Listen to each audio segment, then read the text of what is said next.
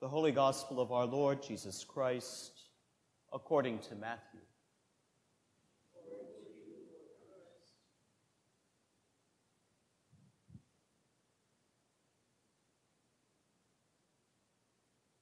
Jesus said, "Beware of practicing your piety before others in order to be seen by them. For then you have no reward from your Father in heaven.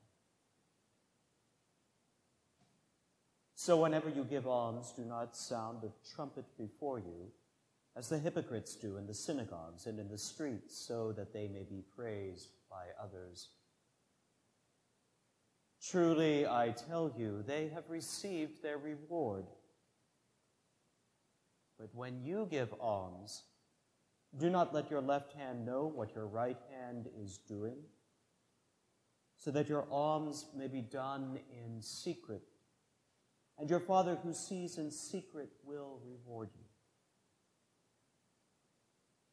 Whenever you pray, do not be like the hypocrites, for they love to stand and pray in the synagogues and at the street corners, so that they may be seen by others. Truly, I tell you, they have received their reward. But whenever you pray, go into your room and shut the door, and pray to your Father who is in secret, and your Father who sees in secret will reward you. And whenever you fast, do not look dismal like the hypocrites, for they disfigure their faces so as to show others that they are fasting. Truly, I tell you, they have received their reward. But when you fast, put oil on your head and wash your face, so that your fasting may be seen not by others, but by your Father who is in secret. Your Father who sees in secret will reward you. Do not store up for yourselves treasures on earth, where moth and rust consume and where thieves break in and steal. But store up for yourselves treasures in heaven, where neither moth nor rust consumes, and where thieves do not break in and steal. For where your treasure is, there your heart will be also." The Gospel of the Lord.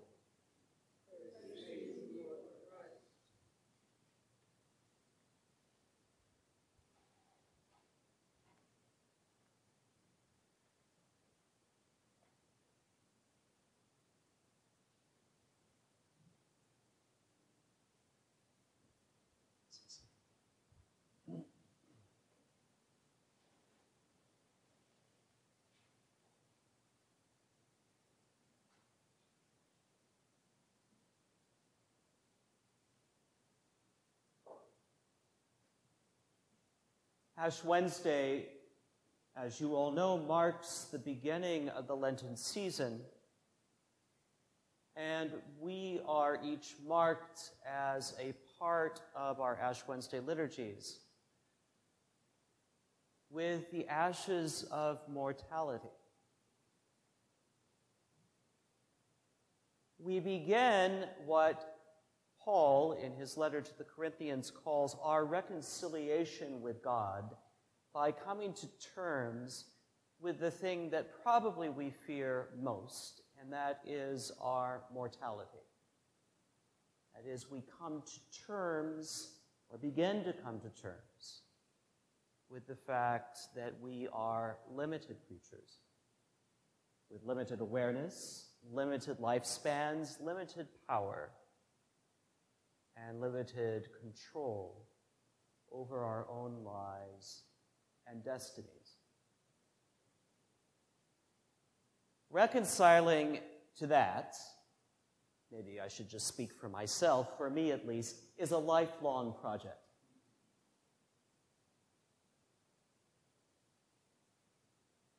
But Lent comes from an Old English word which means spring.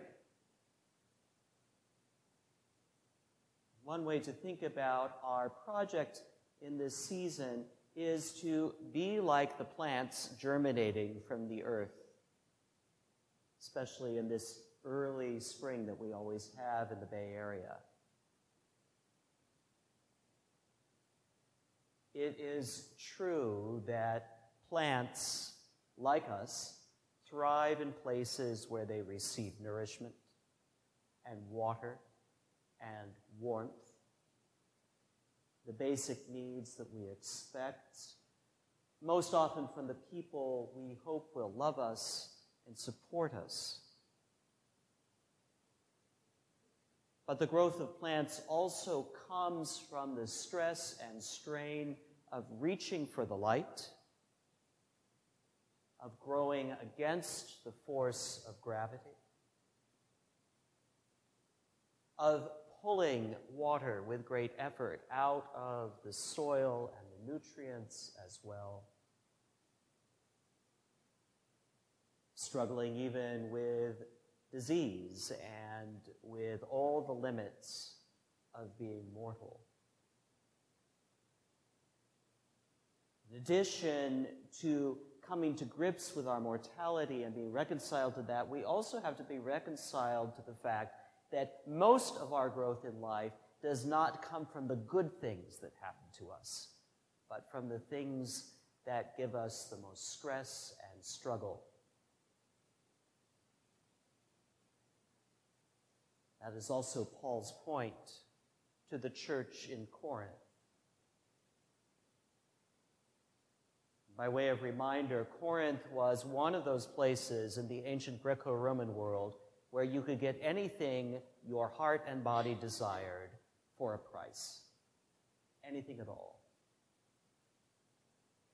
He's reminding the Corinthians that simply buying your own comfort is not going to get you where God wants you to go. You have to learn to live and grow into the struggles and challenges of life itself. And that is one of our callings as people who are on a Lenten journey. Just like the calling of all of those little sprouts and buds that are starting to push right about now, all around us. It's what it means to be a Lenten people. Coming to terms with our limits and with our mortality. Coming to grips with the fact that life is not always, as they say, fun and roses, but it is in our struggles most often that we grow the most.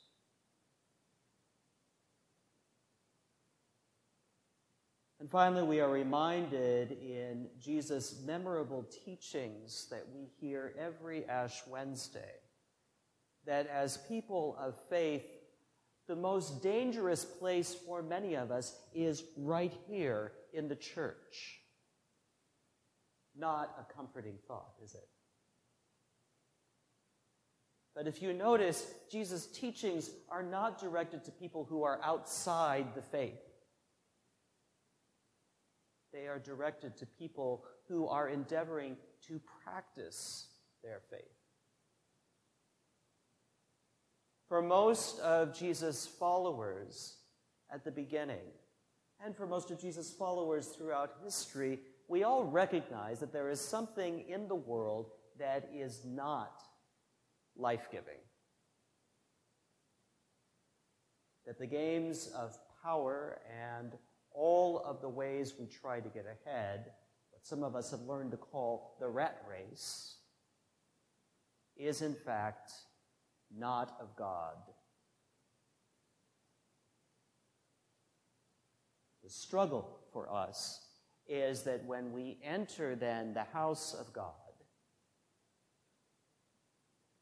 because we are creatures of habit, we tend to bring the rat race with us. And then we start practicing it here. Well, I'm praying better than you. Well, I'm showing up to services more often than you are. Well, I get to dress in the fancy clothes. and show just how faithful and prayerful I am, right? Do you see what I mean? Nothing is worse, Jesus says, than believing we are faithful when all we are doing is simply recapitulating the ways of the world we are trying to step out of.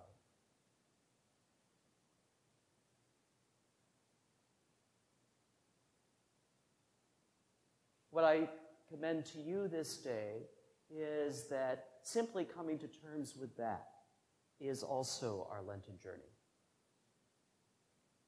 To struggle with our own hypocrisies, our own self-deceptions,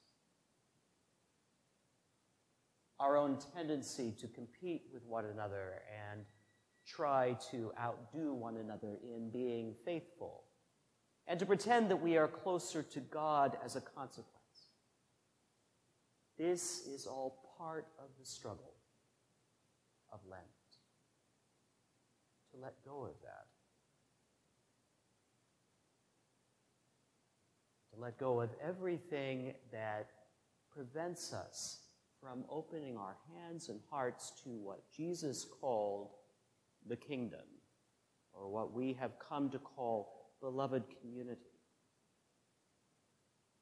A whole new world that God is planting in our midst, and that it is trying to do what all of the plants around us are trying to do right now. Push up new shoots, new green growth, new blooms in the midst of a difficult world. Community that is not based on power and control and domination and competition.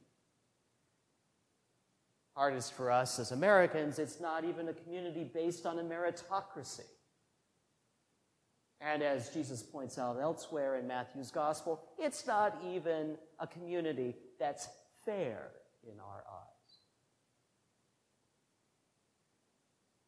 It is a community instead that is rooted in love of God and love of one another. Full stop. And that means we have to set aside all of the ways the world has taught us to be in relationship and look for something new. That is what Paul means when he talks about this as a holy struggle.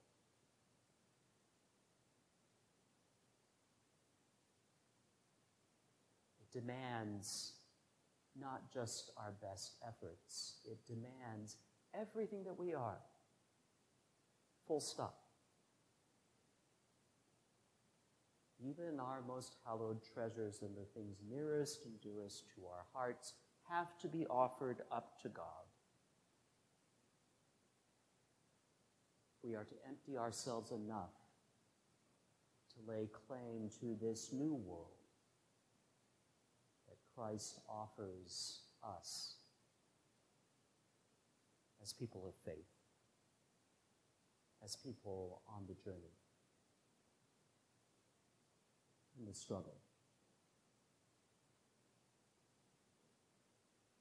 And to that, above all else, I commend you this day, as you begin, by reconciling once again with your mortality, with your limits, with your finitude. And then be opened to what God's grace is offering you. And not just you, but to everyone who is touched by your life.